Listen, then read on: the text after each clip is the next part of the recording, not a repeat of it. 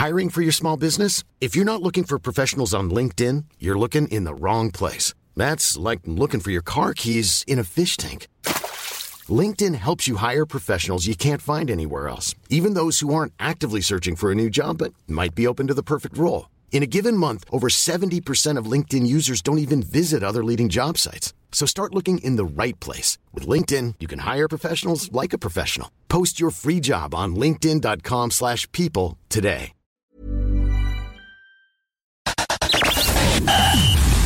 You are now listening to the Dual Position Podcast. The boys are back to talk all things Supercoach all season long. Please welcome your hosts, Whisperer and Brew. Hi, hello. How you going, bro? Yeah, not too bad, mate. It's the way. How you feeling with the COVID? We're getting better, mate. Just mostly minor, say, cold symptoms now. Outside of that, except for spreading it to my family, we're going pretty good. So, Monday came around. We touched on basically all the top tier centre wings. A lot of feedback around Garrick. I was surprised as to how popular he was. A lot of the listeners out there were keen on Garrick, and they're happy now that he's a pod, which is, I guess it's always good if you're looking at a premium and they're going to go under the radar. But today, mate, we're here to talk about value. We're here to talk about the guys that will be in a staple of a lot of sides that are going to be able to free up some cash and a few sneaky pods. And there is one popular preseason cheapie that you are absolutely not on board with. We'll touch on him probably middle of the episode, but today we've got, 25 names, similar to Monday's episode. But we'll kick things off with probably your favourite preseason Smokey, I would say. I'm not too sure if you love him from a Supercoach standpoint, if you love him from just a Roosters standpoint, and that is Paul Momirovski, coming in at 486k. Look, on the surface of things, not a whole lot to be excited about by Paul Momirovski.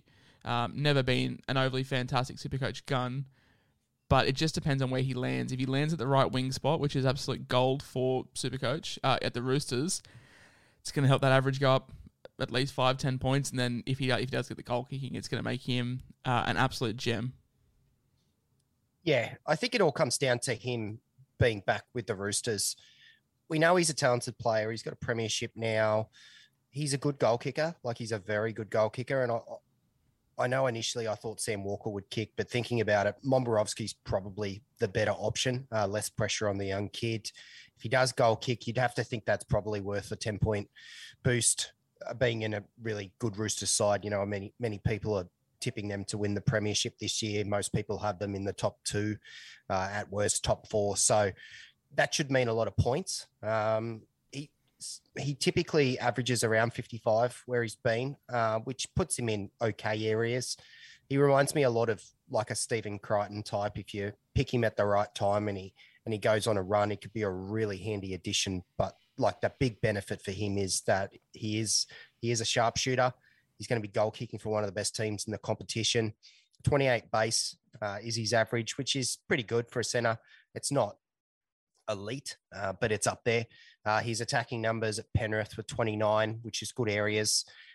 There and there alone, that's where you get your, say, 50 to 55 average that he's been carrying. You add goal kicking on top of that, suddenly you're looking at, say, maybe a 60 average.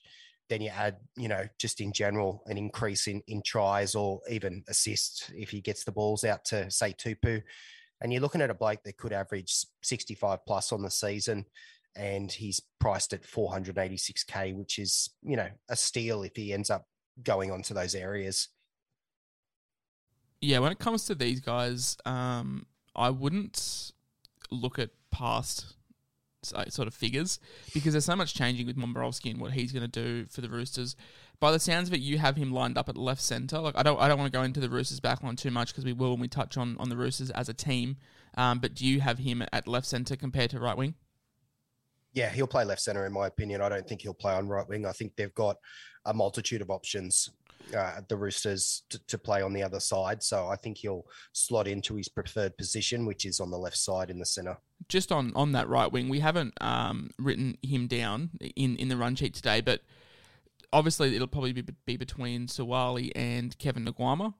If Nguama does start, look, he's nowhere near BMOS's level, but the right wing is prime real estate for any footy player, especially when it comes to Supercoach.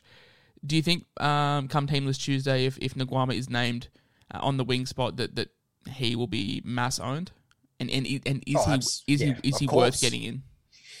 Yeah, 300K on the right wing, which is, proven to be gold for the Roosters. You'd take that. Whoever gets that wing spot for me will probably be in my side, whether it's Manu, which probably is unlikely, but I'd really like to see happen, or if it's Sawali, or if it's Nguama. I think Nguama's a depth signing. I don't expect him to be in the starting 17, but stranger things have happened. I guess the good thing is that one of Sawali or Nguama will start, which makes life pretty easy for us. We can just pick whoever gets named. Mate, Ewan Aiken, what a revelation he was at the back end of last year. Had one game hampered by injury, which I think brings his average down to about 68. But if you take out the injury-affected game, I think he averaged close to 80, 81 points a game or something like that. Would have had a fantastic base because he's playing in the back row. Did an interview probably 2 weeks ago and said it's looking like he's going to start in the back row. Non-negotiable for me. Just a question of whether we pick him at 2RF or we pick him at centre wing. I'm leaning towards picking him at 2RF just because of how shallow that position is on the surface, whereas centre wing, there's plenty of value there. Yeah, so the really good thing is that Targo, who will probably finish the show on today, has the dual. So he's a cheapie. You play him in your centres. I'll go through his numbers later. It allows you the option of playing guys like Aitken or even, say, a Jack Bird that we spoke about, a few days ago to play in your second row. The numbers you said, so I'll go through quickly. I'll go through his numbers, his pure bait, like his numbers for the season. And that was 37 base, 20 attack, and 75 minutes. So on the surface, they're okay numbers. They're not too bad. But in the 5 games that he actually started in the second row, 80.8 average, 52 points in base, 3 tries in 5 games, which shows that he can certainly, be a try-scoring back rower. Those numbers are absolutely elite. That would put him elite in the second row category if you did pick him as a forward. So for me, he's a non-negotiable, as you said. You got to pick him. If he's starting on that, edge back row position, it's just an absolute steal. When your cows move on, you can then have the options that you can cash them out at either second row or center using the dual. It's white gold. You have to get on it, in my opinion. I think he's very similar to Josh Curran when we said that we're cashing out on Curran in round 10. I think Aiken's very similar. When Tohu comes back, I'm not confident, and I expect Aiken to be around 600K come round 10. So it's a lot of money to have for some unknowns. At centre, he's garbage. At 2RF, he's elite. Cash out when Tohu's back. You mentioned a 5-game sample size. It was a 6-game, but we've taken out the injury game, which I think he had maybe 12 or 13 points in just as many minutes. So basically, which shows that his PPM's on point with the 80 that he was scoring anyway. So I did take that 12 out. I think it's only fair if he was going at 1 PPM. He got injured. We should look at the numbers as a real 5 games is a fair enough sample size. And you mentioned the 3 tries in 5 games, and people might be worried about that, him being too attack reliant, because obviously 3 tries in 5 games for a back row is a very, very good strike rate. But it's that 52 points in sheer base. That's not base power. That's just sheer base. So, priced at an average of 55.4, he's going to make that up just in base when it comes to the back row. Then you've got all the evade stats and the try scoring stats on top of that. The question for you guys is not if you pick Ewan Aiken, it's where you pick him. It's whether you take the punt on him in the 2RF, if you want some stability there, or if you want to load up with cheapies, because there's a plethora of guys here we'll talk about today, and you put him in the 2RF. So not a question of if you take him, it's a question of where. Mate, Ken Mamalo, he a former Warriors teammate of Ewan Aiken's, 478K. Look, as someone that owned him in draft, he was very reliant on tries. I don't really, as a Tigers fan, it's sort of here or there, whatever. I think we have a lot of back depth, but Mamalo sort of had issues, obviously mental health issues when it come to the lockdown and whatever. So left for the Tigers. I didn't really see a whole lot from the eye test. I'm pretty sure stats suggest that he didn't overly improve much at Wests either. No, his numbers actually declined a little bit, not enough to to say that they changed drastically. They're roughly the same, but a slight dip. His base is okay of 28, but he's fallen from grace from, the Supercoach gun that he was a few seasons ago. I know I owned him that season and I loved owning him. Maybe he can get back to that form. West's have an okay draw, but I don't think West's in general are a talented enough side to get him into those areas. So he's not someone that I'm looking at all. He hasn't even crossed my mind, and the numbers just confirmed that. I got a few things wrong last year, got a few things right, probably more wrong than what I did right, but I was pretty on the money when it comes to David Nofaluma. Came into last year sky-high price, and I just told everyone to stay away. He lost Benji Marshall, who was a huge asset to him from 2020, and then, you watch his numbers fall off a cliff, 467K. He was top 5 in hit-ups overall for the season, but he is not the player that he once was. 2020, I think the season he had that was. In that season, he was basically in everything for the Tigers. I think he scored maybe like 35-40% of our total tries. He was a tackle busting machine, hit-up machine. But when you lose Benji Marshall and get replaced with someone like Adam Dewey, who, no disrespect to Adam Dewey, he's not the ball player that Benji Marshall is, your numbers are going to decline, and I don't really see a whole lot picking up from for Nofaluma at 467K. The fact that they have brought in Kemba Marlaw probably takes a few touches away from him as well.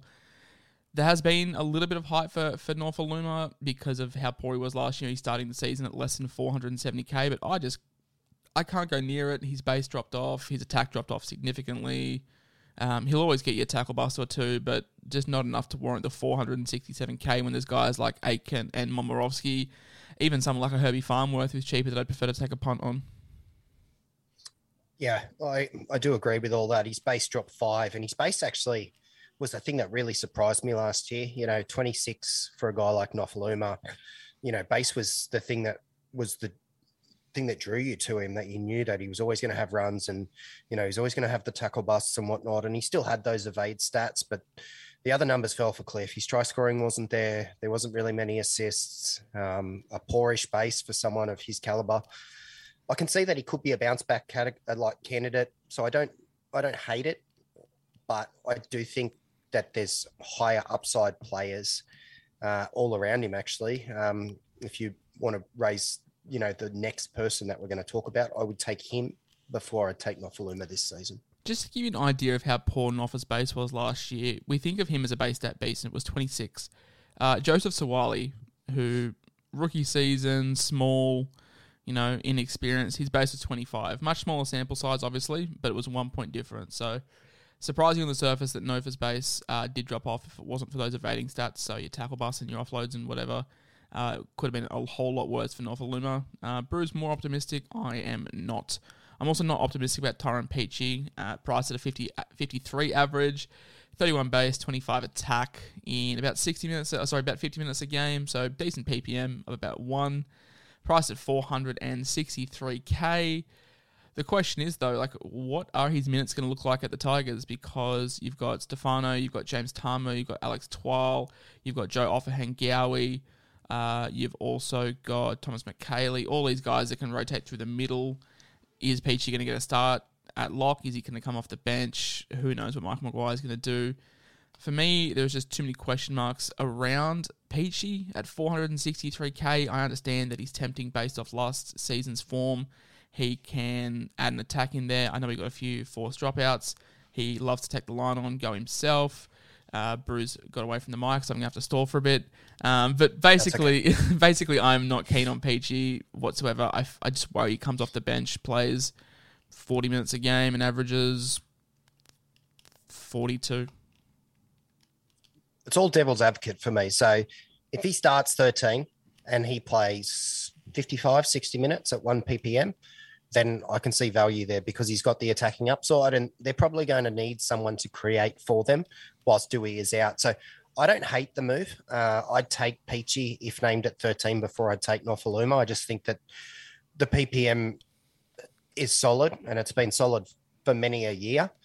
The problem with Peachy is always the inconsistent minutes. Does he start 13? Does he come off the bench? Does he play 40 minutes? He's too versatile for his own good. It's, the thing that is great about him is the thing that kills him at the same time. It's the Connor Watson syndrome. it is a little bit the Connor Watson syndrome, absolutely. But have the Tigers brought him down there for a reason that is beyond what his role was at the Titans? Because otherwise, for me, why leave the Titans? Like, obviously, if they weren't offering him a contract or whatnot, then that's a different story. But if you're going to move for an upgrade, don't move for the same position at a worse club. Yeah, I don't know. I just worry about what his output's going to be. If he was 380k, I'd probably look at him. But the fact that it's at 460 and I can just do more with the money that's saved, I would avoid. Mate, Bradman Best last year was one of my best, and then next week was one of my worst calls of all time. I think I told everyone to buy him. He went on to score 103 or something like that. And then the very next week was when he got injured and scored about 6. So roller coasters of emotions when it comes to Bradman Best. The kid's a freak, no two ways about that. But he does not stay on the park long enough. That's the issue with Bradman Best. We can see that with a 52 average, 32 base, 22 attack, really decent price. He's a phenomenal try scorer, a good tackle buster, but he just cannot stay on the park. Well, at his best, he's clearly a 60-plus average player, and we saw that. We saw that in his debut season. Everyone owned him. And if they didn't, they were paying big money to get him. Is that a case of him being a star, or is that a case of Callum Ponga having that breakout season where he averaged 82? So Ponga, we'll touch on fullbacks on Friday, but Ponga the last couple of years has gone like 62, 62, 82, 65 or something like that. So the outlier season for Ponga was I'm pretty sure the breakout season for Best. So is that a case of Best's Supercoach potential, or is that a case of Ponga just being on a different level that year? For me, it's a case of last season was as bad as you're probably going to see from Best. So that 50 to 52 range, that's what he's going to get if he doesn't have any attacking upside. And last year there was bugger all tries. I think he scored 1 or 2 tries for the entire season. And he's a tackle busting machine. So surely he scores more than 2 tries if he stays on the park. But I will caveat that, mate. That's the problem. Yeah. I will caveat that because Kalen Ponga is a left side merchant. He's a machine on the left. You got Dane Gagai coming in. Do you really think Dane Gagai is going to start shifting sides? I don't think so. I think Best is the one that's going to have to move to the right. And then do they just forget about him? Similar to Tony Staags last year, just not giving him ball. So do you think Gagai is just going to take all the touches away from Best and Best could plummet even further? I don't think he'll plummet further. If he gets cut out of the game, I think he'll insert himself into the game with hit-ups and tackle busts and more base. And his base is fantastic. 32 base from the center is really good areas. His attack was really poor for someone of his standards. I don't think it can get much worse. So I don't mind the pick, but I don't rate the Knights as a whole this season. No. We discussed this the other day. They've been slaughtered in this, off season. I think they're really going to struggle. But if people wanted to pick Best based on the fact that he's coming off a bit of a stinker by his, standards, maybe he just had second season syndrome. I just want to see how the Knights use him on the right, because I really don't think Gagai's shifting spots. I think Best is the one that's going to have to move. He's not an option I'm even looking at for round 1. I want to see how the Knights go. I want to see how Best does on a different side. In saying that, though, Herbie Farnworth I am really, really, really keen on. I never thought I'd say that, but a 32 base, 21 attack, 450k. There's a lot of potential when it comes to Herbie Farnsworth. I know that I think he shifted sides last season and then had a bit of an uptick in production, if I have memory correct. I know you've got the stats on it exactly, but I'm actually really keen on Herbie Farnsworth. So his numbers increased when he moved from the 3 to the 4. So when he changed sides after Pangai left, his average ticked up to 58 over that period, and his attacking numbers increased, which means that it's probably the Broncos' preferred side of attack. He's only at a 51 average. So I think based on those numbers and based on the fact he's a young kid who's probably only going to get better, I think the Broncos as a whole will get better.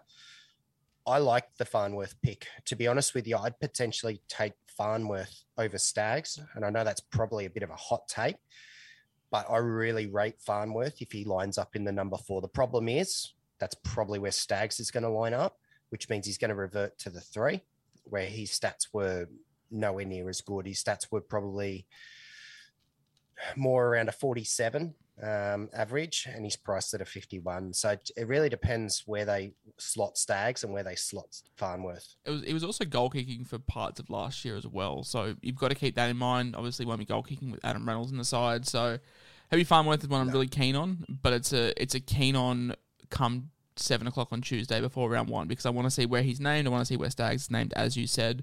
But he's definitely one I got my eye on. One to watch for the trials. Keep an eye on Herbie Farnworth, see how he does, because there is value there if he can put up the scores that he was putting up towards the back end of last season. So probably 6 points of value there if he gets the right spot. But like you said, I find it hard to see them moving Staags. Now he's back unless they do something crazy like play Staags at 6. But I think that's becoming less and less of an option as the time goes on. Mate, Tyrell Sloan, I'll let you lead this one off because he was originally in your draft, like preseason draft. I think then you realised how poor the Dragons' draw was, and he was also really reliant on try-scoring opportunities. He was one of these guys who I black-booked at the start of last season and was hoping he'd get some games, and he did, and unfortunately he scored too well, and now he's priced at 447k. Probably a bit too pricey for the output that he's going to give in a really poor Dragon side, being so reliant on tries. Yeah, if he wasn't removed from my side after I saw the draw, he would have been removed after I did the stats.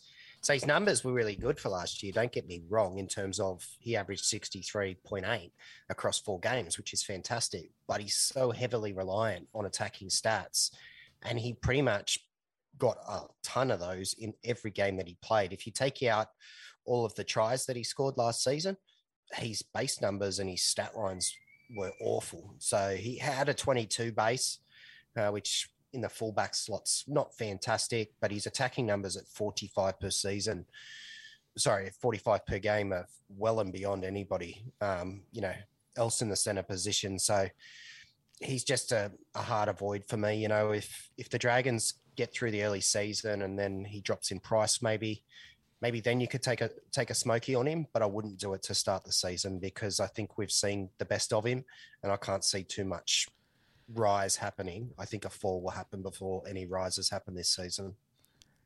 62 average, 23 base, 41 attack, 73 minutes, went 60, 50% of the time.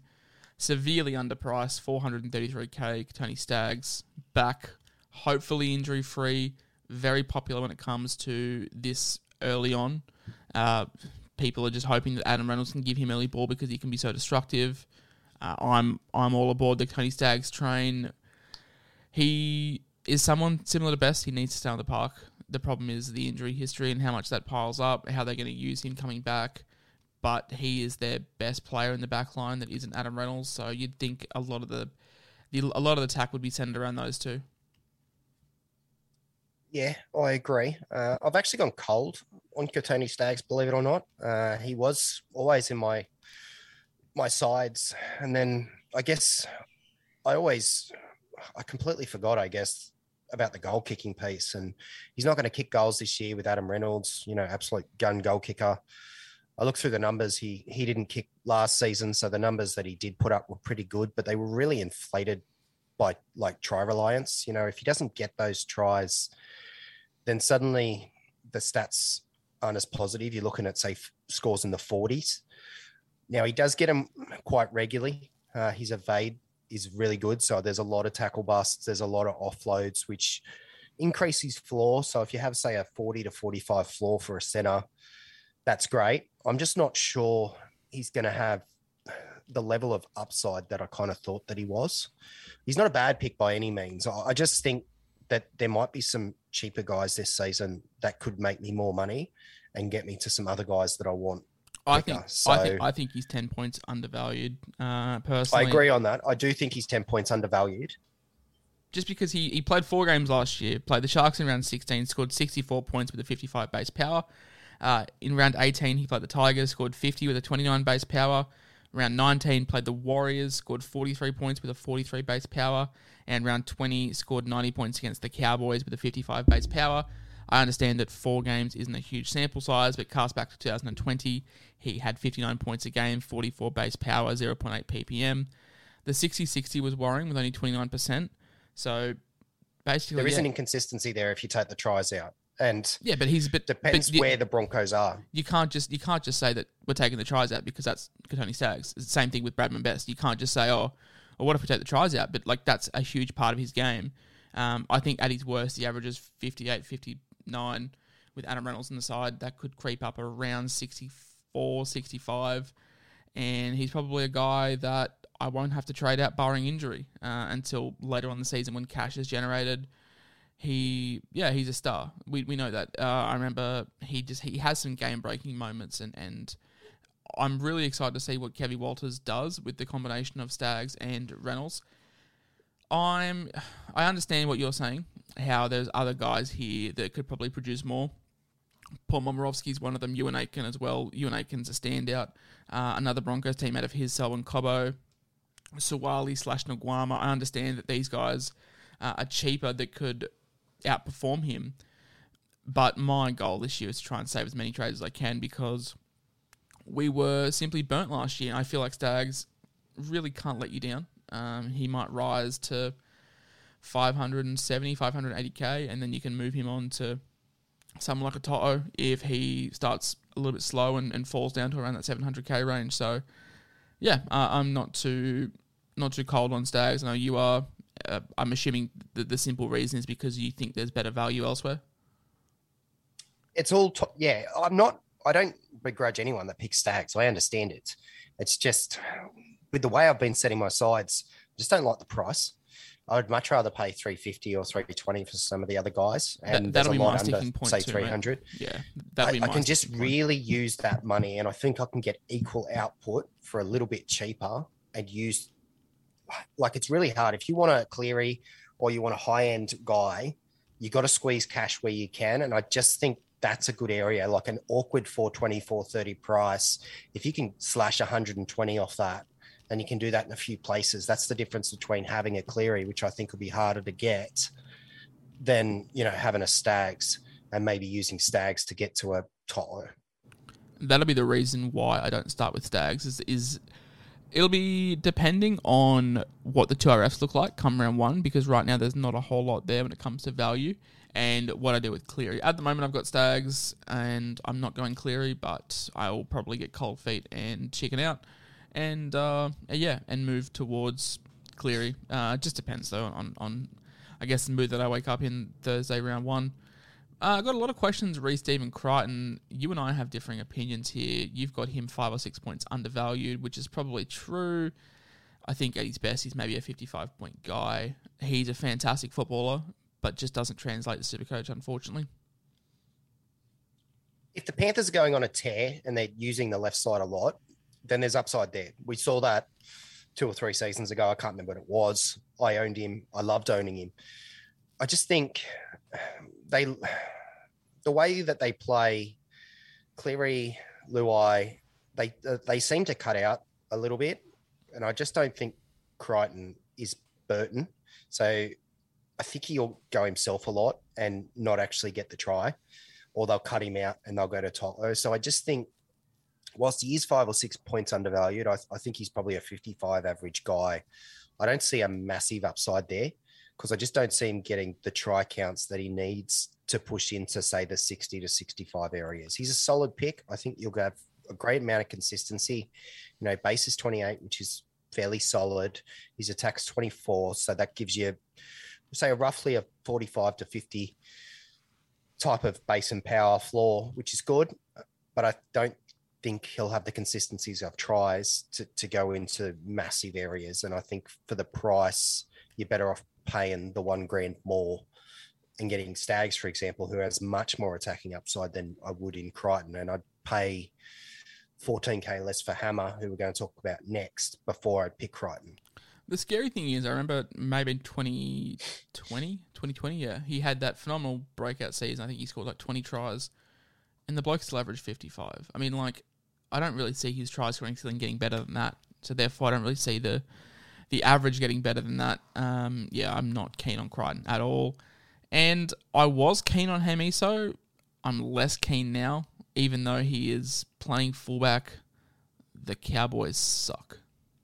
You've got him You've got him 5 or 10 points underpriced. So what you're saying that he's going to average up around 60? I don't see that. Not really 60. He's averaged 48. He's averaged 48, and you've got 5 or 10 points undervalued. So you've got him penned between 56 and 58 points, which I just don't see. Even if he's playing fullback, the Cowboys suck, and they just cannot put up points. The Cowboys might suck, but he as a player doesn't suck, and he's got a lot of attacking upside. So his base is 21. relatively poor. 21 is not great. His attack, 29. That's not too bad. His numbers for attack really did increase when he played in the fullback slot. So I don't hate it, because even though the Cowboys might suck on paper, they have a very good draw. They have probably the best draw of anyone to start the season. If you and they can't, don't need to win those games, if mate. you can't score points, like there's no, you could play They anyone. might not be able to score enough points to win games, but it doesn't mean that they can't score points. And that's all he needs. He just needs them to score 12 to 18 points and be involved in one or two of them. And then suddenly he's not averaging 45. He's averaging 55 or 60, because I believe he'll have involvement. Hamiso's a trap. I'm calling it now. Don't go there. I'm not going there, but it would not surprise me if, after 10 rounds, he was averaging in the 55 to 60 areas. He's got speed. All right. He's got talent. He was showing a bit at the end of last season. Give me an over-under come round 10. Give me... I'm Sandra, and I'm just the professional your small business was looking for. But you didn't hire me because you didn't use LinkedIn Jobs. LinkedIn has professionals you can't find anywhere else, including those who aren't actively looking for a new job, but might be open to the perfect role, like me. In a given month, over 70% of LinkedIn users don't visit other leading job sites. So if you're not looking on LinkedIn, you'll miss out on great candidates like Sandra. Start hiring professionals like a professional. Post your free job on linkedin.com/people today. Give me a mark. 55. Yeah, I'll take unders on that all day long. Give me... All right, give me a charity. A charity? Yeah. I'll come back to you. All right, whatever charity you pick, if Hamiso averages over 55 at the end of round 10, I'll donate $250. It's not happening.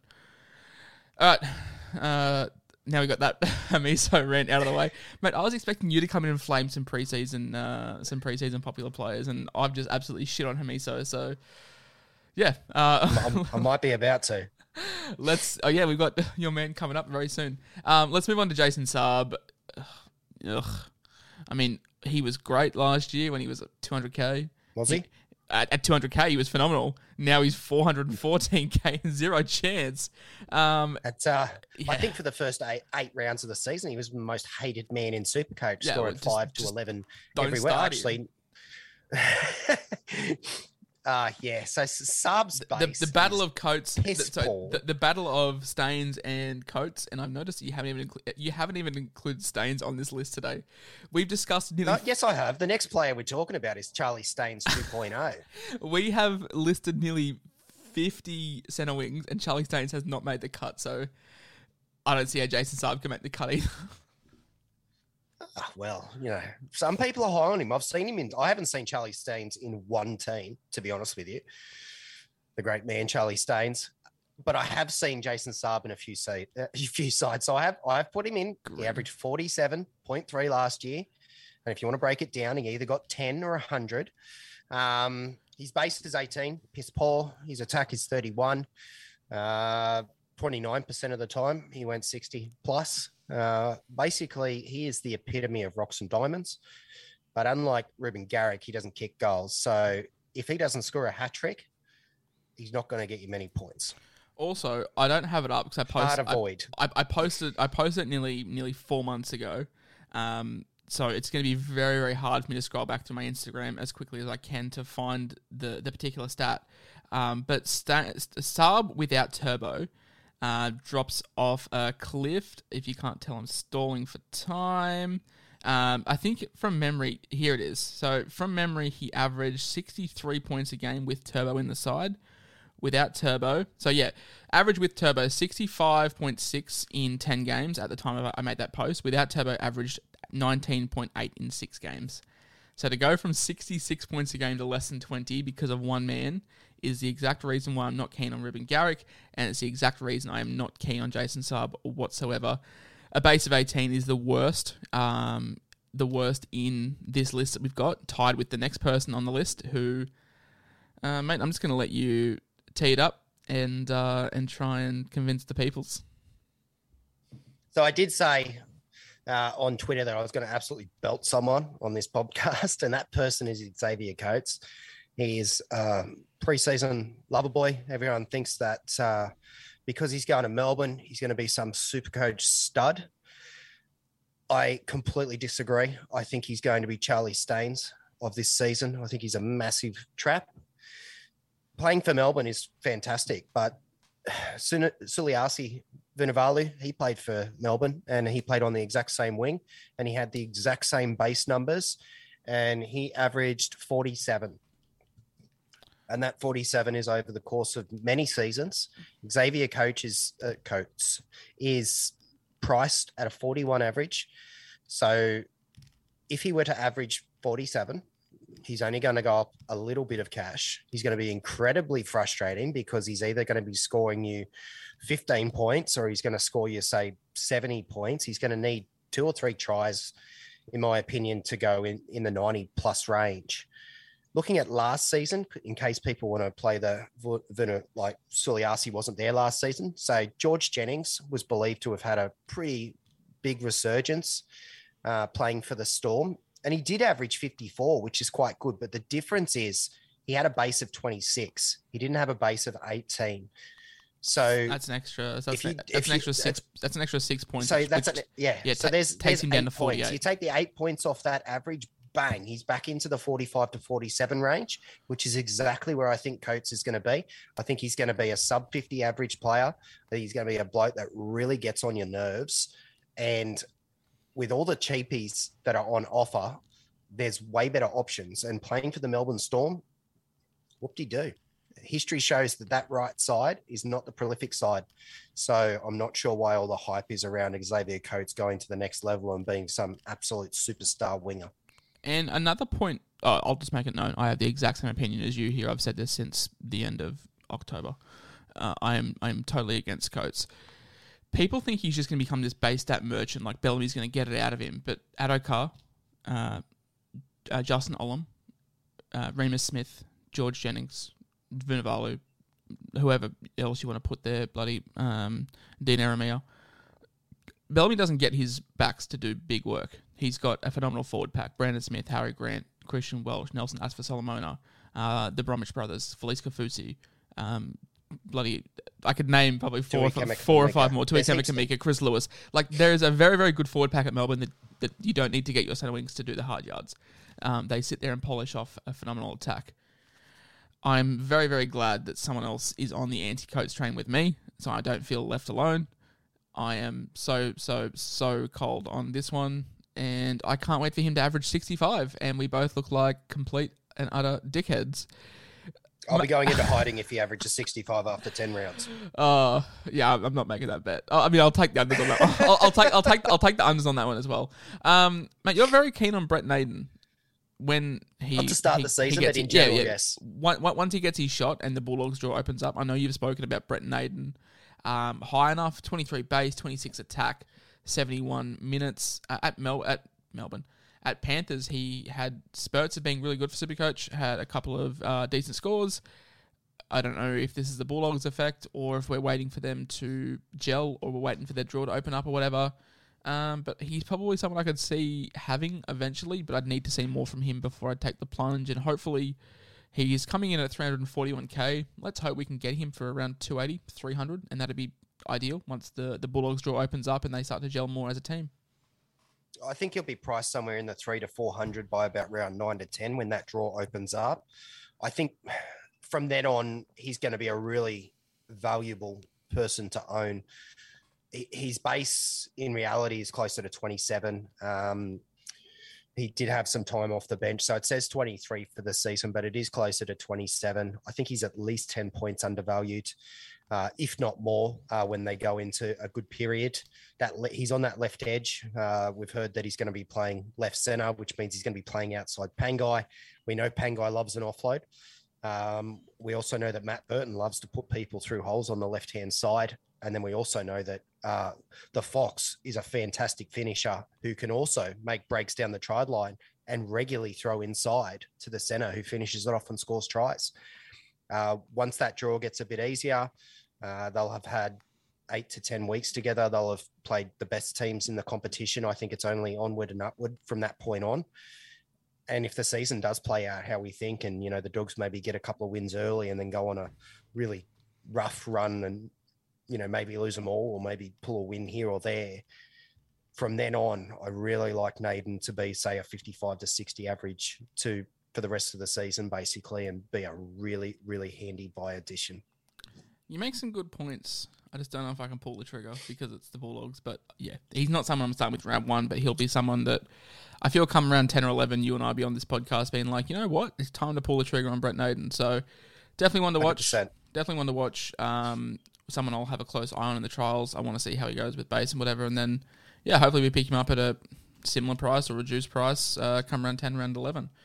Now, Stafford Toa, with the immediate exit from the Knights to the Tigers, the Knights have a backlog of back depth, so I don't hate this, but the Tigers also have 400,000 outside backs, so I don't know why we've acquired him.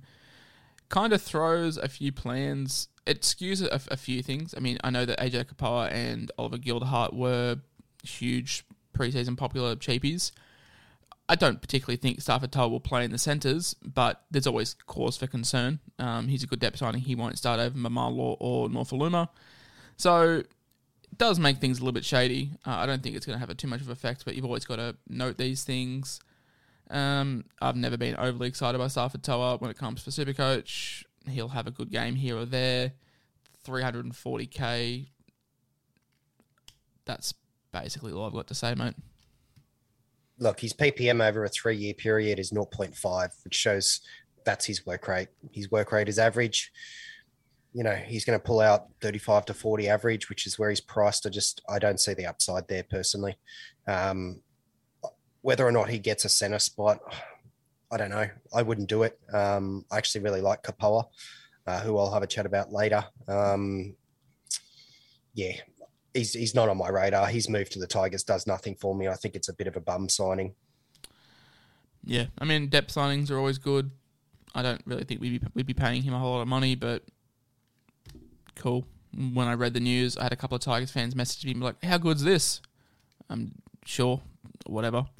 Rocco Berry, a guy that I was hoping would play fullback last year with sort of, not fullback, but just get his shot at fullback whenever I was really high on Rocco Berry. And then obviously the Warriors decided to go sign Reece Walsh, who tore it up. RTS left. Rocco Berry sort of found a home in the centres, not where I want him to be. I'd prefer him to be wearing the 1, but with Walsh there, that's not happening.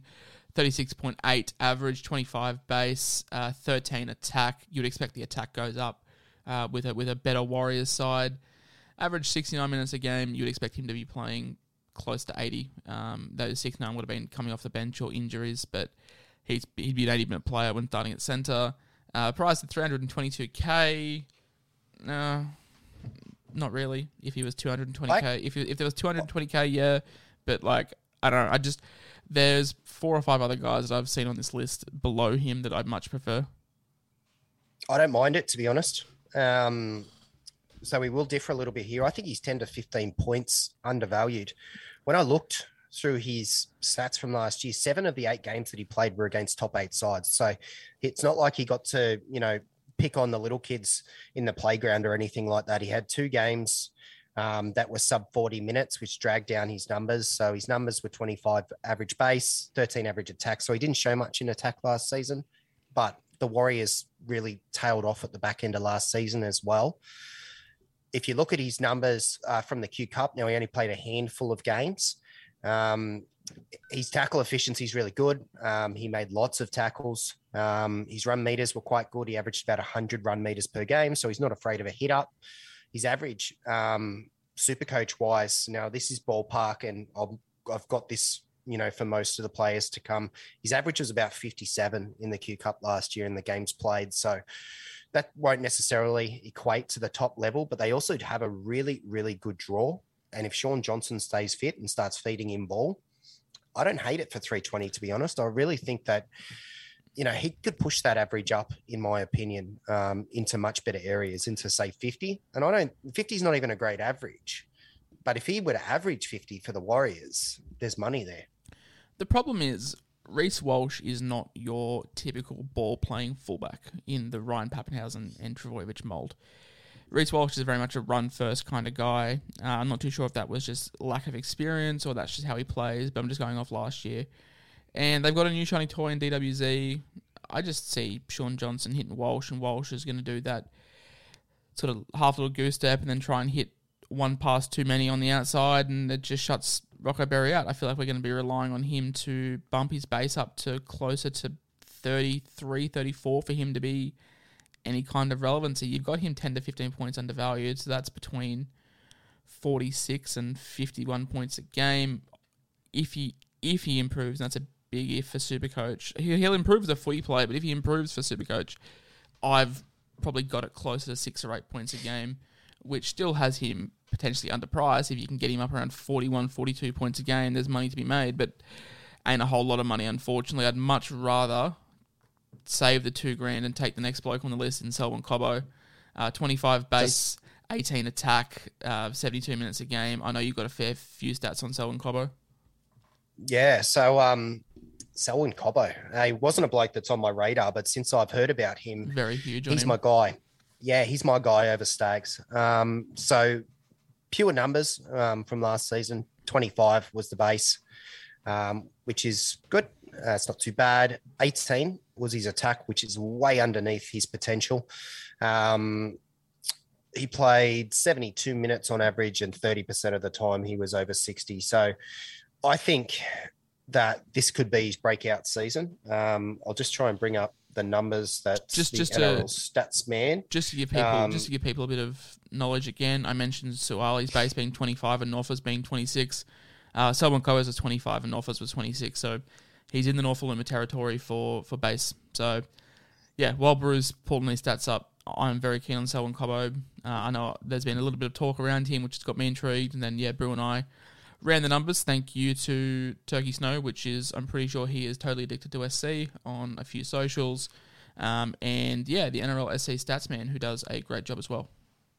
So, over 10 games last year in the Q Cup. He had 6 tries. He had 2 try assists. He had 9 line breaks, 5 line assists, 70 tackle busts. So that's nearly 7 tackle busts per game. 1843 run meters. So he's running for about 180 meters per game. 17 dummy half runs. 9 missed tackles in 10 games. That's not too bad considering the position he was playing. 11 offloads. So based on that data, Statman says that's about a 65 average. The problem, the problem with that is though that would have been predominantly at fullback, especially with those line break assist numbers. It was at fullback. He'll be on the wing this year, we would expect. So we're not saying he's going to average 65 in the NRL. All we're saying is that he clearly has talent. He clearly likes an offload. He likes a tackle bust. And we didn't really see any of this last season. So for me, that it's all upwards for him. If the base is there and his base is going to be in that, say, 25 to 28 range, and then you throw in a bit of attack, and let's say it's a minimum of, say, 20, 25, all of a sudden you're in really good areas for 320. On top of that, if you're a winger, you've got the increase potentially in tries. You could have games where you get, 2 or 3 tries if they are targeting a certain edge. I think he's going to have really good floor based on his, base plus power. And then I think he's going to have days out where, the Broncos maybe, get a run on and he gets fed ball from, say, Adam Reynolds, cutting it out to him on the wing. I think sky's the limit, and I'm pretty much in on this. So he's not in my side at the moment because I haven't really touched it in the last week, but he's definitely someone I'm penciling in as a guy that I can throw in there for 320 with big upside to potentially be a 500 plus player at some point in the time and then move him on. The only problem is the Broncos draw, not ideal. South round 1, Bulldogs, Cowboys, and the Warriors rounds 2, 3, and 4. Then they have I love that. That's good. That's good. Then they have the Roosters and the Panthers, and they have the Bulldogs, Cronulla, South, Melbourne. So That part's tricky. 5 pretty gross games in 10 rounds. I don't know if we want to hold Selwyn Cobbo much more than that. He doesn't play the first bye, which isn't ideal, and we're probably not going to hold him over that period. So, argument can be said for Staags and Farnworth, though. I just feel which Staags, means there's more cash building potential. Staags probably has the highest ceiling, and I understand he's more expensive, but I'd still take that. I'm probably going to run both, to be honest. Or if I don't run Staags, I'll definitely be on Cobbo. Mate, Billy Smith, so frustrating, because last year we were just hoping that he would score 10 points off the bench, come into this season very, very underpriced. But he's been the big loser from the Paul Momirovski signing, the Kevin Nguama signing. You thought with J-Moz and B-Moz both retiring that he would get minutes, but he can't be trusted. He's not fit enough. He seems to be always injured. I doubt he's even in the 17. The problem is, though, it's so frustrating because he's so good when he starts, and he could be so good if he just got consistent game time, but he's similar to Best in the fact that can you put faith in him knowing that you might only get one game out of every month with him, and I don't even think he'll start. No, I don't think he'll start. I think he'll play Cup. They might see if they can get him through as many games as they can, and then potentially, if he's in really good form, then he might start putting pressure on the guys that are in the side. He's a 0.75 ppm player, very small sample size across 3 seasons. As we said, he seems to get injured every single year. So he's potentially a 60-plus player. But I just don't know when the time's going to come that we see that. He needs to get his body right. He's still a young kid. I just don't know what's going to happen. You know, Momirovski's, I think, signed for 3 seasons.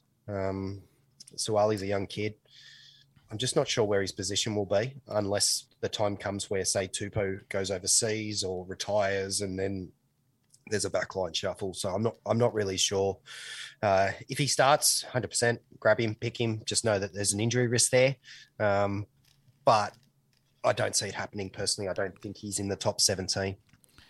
Hayes Dunster, now that Fergo has left, does he start? This is the issue, because we've now got Bailey Simonson at the Eels. I think it was Dunster's spot. Now Simonson is there. Cool. Unfortunately for him, it's not really an option I'm looking at. Numbers weren't great. You'd think 18 base, 18 attack. It wasn't actually anything overly special. There's a little bit of growth potential there if he does start. Obviously, he's quite cheap, but take Penasini for cheaper. There might be one centre spot available, because you'd expect Sevo, Simonson, Penasini, and then Sevo's out for significant amount of time. I think you'll find. I probably should have done my research. So you would think Simonson and what's his name? Dunster probably Dunster, does. yeah. Yeah, but it's Sevo's wing, obviously. But I think you'll find that he's out for a good 10 to 12 weeks of the season. Just take Penasini. Just take Penasini. That's all I'll say. We're going to go on a run now of 1, 2, 3, 4, 5, 6, 7 guys who are all in my side. So I'm going to be a bit more positive on these guys because they're all in my side, and we will kick off with the weekly edition of Brews Dive into the English Super League when it comes to Oliver Gildart Tigers, new recruit, 280k. There's not much of a dive here. It was really hard to get data on him. All I could ascertain was that he's got a piss poor base and he's heavily reliant on tries, basically. Nice. He's a try scoring machine, but he has no work rate. So another English back that's going to disappoint us. He sounds like he's going to be another Hardacre or one of these types that, you know, is fast and he's nippy, but he just can't keep up with the speed of the Aussie game, and he's probably going to get caught out. I could be wrong, but based on the numbers that I saw, that because he's priced at he's priced like what 32, 31, 32. Yeah, he's 280k. So if he gets a start, and you're not carrying a Momirovski or an Aitken or a Toto or a Garrick, and therefore have the additional spot, then by all means, take him. He's 280. He's going to make something, but he might only make you 100k. Yeah, unless he goes on a run of try scoring. He is not a it's more likely if he was on the wing that he'll get the try scoring spree than it is if he lines up at left centre, which I'm thinking he will. As do I, but yeah, he's not a start for me round 1, but I'll probably have him. Joe Suwali, you've talked me onto Joe Suwali. I didn't think he would have. I didn't think he'd have a a spot in this Roosters side, I thought it'd be Nguama and Momirovski, but you're thinking it's going to be Suwali and Momirovski. So of that, I've put him in the side. Not a whole lot here to say. Kid's a freak. He was owned by nearly half the teams last year, despite not really playing many games. I think he'll be owned by half the season, like half the comp again. Yeah. His base actually surprised me. I didn't think that he had the work rate, but 25 is not a bad base figure at all. And the interesting thing was that he scored one try in his games played. He had bugger all attacking stats, and we've all seen the footage of him playing for North Sydney. We know he can bust tackles. We know he can offload. We know he can, break the line with ease. We didn't see it. So for me, there's this huge upside there. If he's had a full preseason training in a position, if he's worked out some combinations with people, if he's more confident and of a larger size that he's happy to take a hit up, I think he could have really good base and power and be a bloke that will be a very handy person to own, especially playing for the Roosters. I'm super keen on him after running the numbers. He did better than I thought he did. Yeah, you've got me keen. You've got everyone keen. 50% of teams, I think, is going to be there or thereabouts. Mate, we've said that Ewan Aiken is the most must-have player on this list. Is it fair to say that Will Penasini should be number 2 when it comes to being must-have? 41.7 average a game, 33 base, which puts him second on this list behind Ewan Aiken, whose base was skewed playing in the front row. So out of pure centres, he has the highest base. Attack is the second worst. That's the worry. 80 minutes a game, price at $255K, the exact same price as Suwali. I'm all over this. He's my breakout candidate of the year, this kid. Yes. He showed work rate, so he showed that he's got an incredible work rate with his base. He had no create evade stats, basically. So very similar to Suwali. You give this kid the reins and say, this is your position. That's going to come. And when it comes, we're going to be loving life. And we're going to see his name in caps lock all over Facebook and Twitter. I reckon it's going to be a real good season. He is an absolute must-have. Yeah, I am all aboard the Will Penis in me train. Get around big Will Penasini. Also, get around Talon May for now. He's... If named. His base is 28. But look at his base power. It is ridiculous. He's a freak. I want to see him named. I want to see Staines dropped. I want to see May and Tago play. Tago? Yeah, Tago. Tago, yeah. I want to see both those kids play. They're both stars. Talon May was a really good handcuff for me last year in draft as a Brian Toto owner when he went down.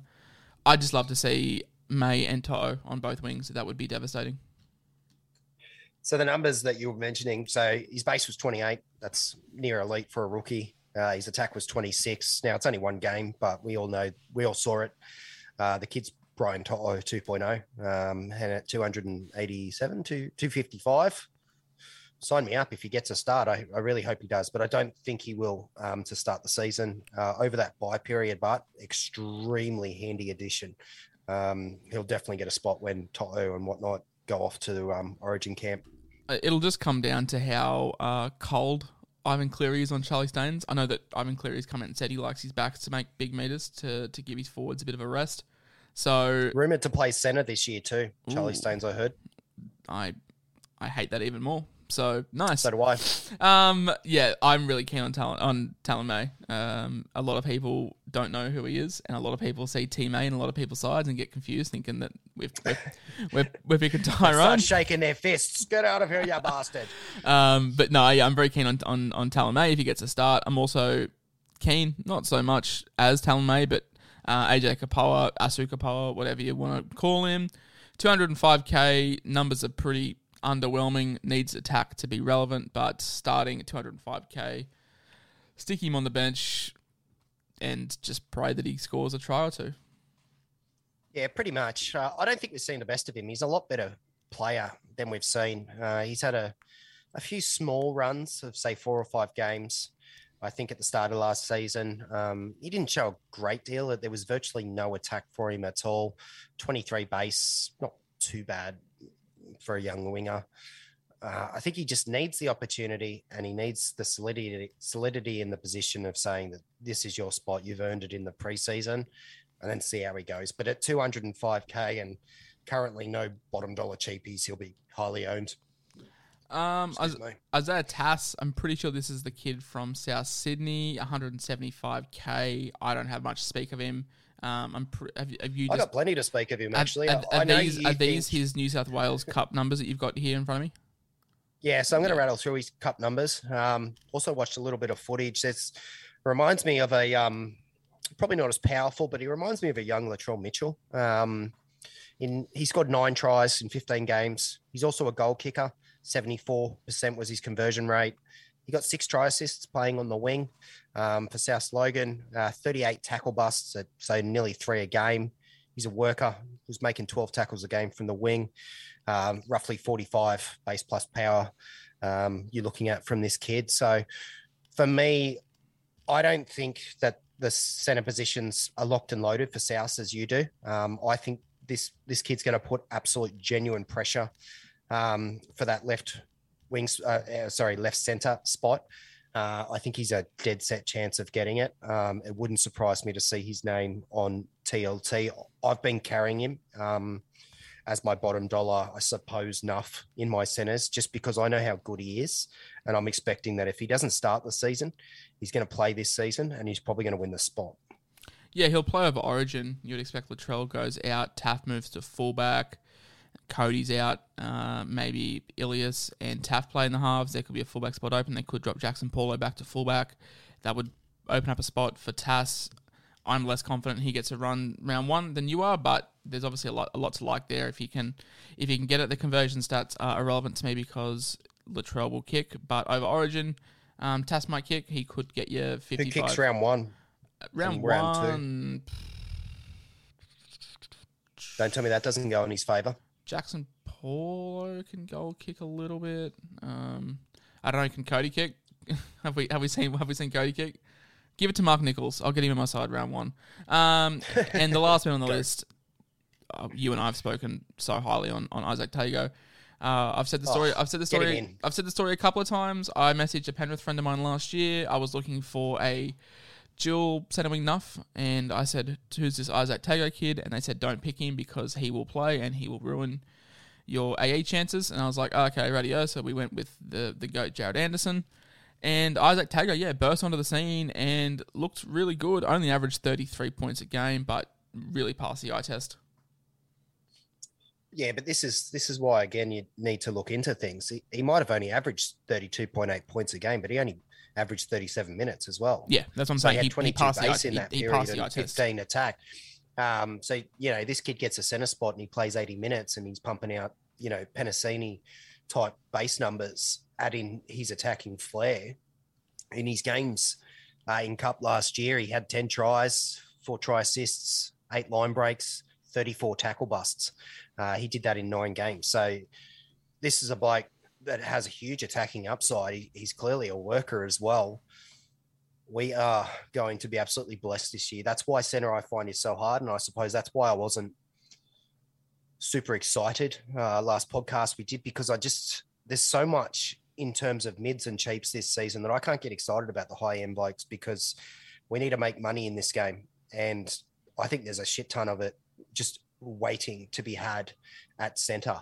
So as much as I normally would carry 1 or 2, maybe centres that are, say, anywhere in the 400 to 600 range, I'm finding it hard to even carry 1 at the moment, because I think there's going to be so many genuine options in the centre that you could potentially stack your side elsewhere by carrying these blokes. And some of them have immense upside. I'm really excited about Tago and Penasini. Now that I've watched some footage of Cobbo, I really think he could be anything this season. I'm excited. I'm excited to see Coates and Saab suck this season. Yeah, that's the thing. I'm not too fast about the 33 average, because he did play little minutes. Mate, if I was to give you my 4 must-haves, it would be Ewan Aitken, it would be Joe Sawali, Will Penasini, and Isaac Tago. And my 2 biggest avoids from this list would be Hamiso, Tabuai-Fidow, and Xavier Coates. Mate, give me your 4, not must-haves, but the 4 guys that are non-negotiables for you so far, and then give me your 2 that you're avoiding with all the world. Yep. So Tago and Penasini, 1, 2. Suwali, if named to start 3. Got to be Aiken, doesn't it? 4, yeah. Yeah. Aiken's a must-have now for me. We had the same 4, surprisingly. And I'm pretty much carrying him. I'm carrying him at second row, but he's available at centre, so and he'll definitely shift down at some point. Can I take a guess of your 2 avoids? Wouldn't be Jason Saab and Xavier Coates, would it? Yes. Yeah. Yes. It would. Yeah. So Xavier Coates is a massive red flag for me. Just be prepared for, what I said earlier, the Charlie Staines factor. It's going to bite you on the ass. Saab, well, the numbers with, Turbo are great, but the weeks that he gets you 10 or 5 points, I think it's going to hurt you more than the weeks that he gets 90 after scoring a hat trick, to be honest. So for me, I think he is an avoid. And since you haven't given me a charity, mate, I'm going to make the executive call. Beyond Blue. Beyond Blue. Oh, that's exactly what I was going to say. So Hamiso, we're setting the line at 55.1 at the end of round 10. 55.0 and under. Brew will donate some cash, and if he goes over 55, then I'll donate $250 to Beyond Blue. Yeah, so that's something for us to sweat on. Hopefully, you guys have enjoyed the last 2 hours of Centre Wing podcast over the last 2 days. There was a lot to talk about this with Centre Wings. We will delve into these guys even more again with the team preview. For everyone asking me, I get this question 3 or 4 times a day. Supercoach should be open for you guys that don't have SC Gold next week. Basically next week, yeah. As early as Monday. It'll probably be just before the end of next weekend, I'd suggest. They normally like to release it either on the weekend or at the end of the week, so people have that long weekend, and that is next weekend. So strap yourself in. We're almost there. My DMs are going to explode. One more quick thing before we leave. When Supercoach opens, I'll be doing something pretty exciting for you guys. So make sure you subscribe to the YouTube. That's where it'll be happening. You don't have to watch the podcast on the YouTube. You can listen to them on Spotify, whatever. But for the plans that I have for the channel, make sure you subscribe because we'll be doing some pretty cool interactive things. I'm not too sure if Brew can commit because he does have a wife and children. He cannot sit and consume Supercoach all day, but we'll try and get him on when we can. That's going to wrap it up for all of us. Give yourself a plug, mate. Where can people find you? At BrewSC22. Hit me up on Twitter under my normal name, Glenn Parkhill, on Facebook. I normally jump on, promote the show, and try and answer as many questions if people comment as I can. You guys know where to find me. You find me enough, and I'm very blessed for that. That's going to wrap it up for today, guys. As always, ciao for now. Ciao for now, guys. Bye.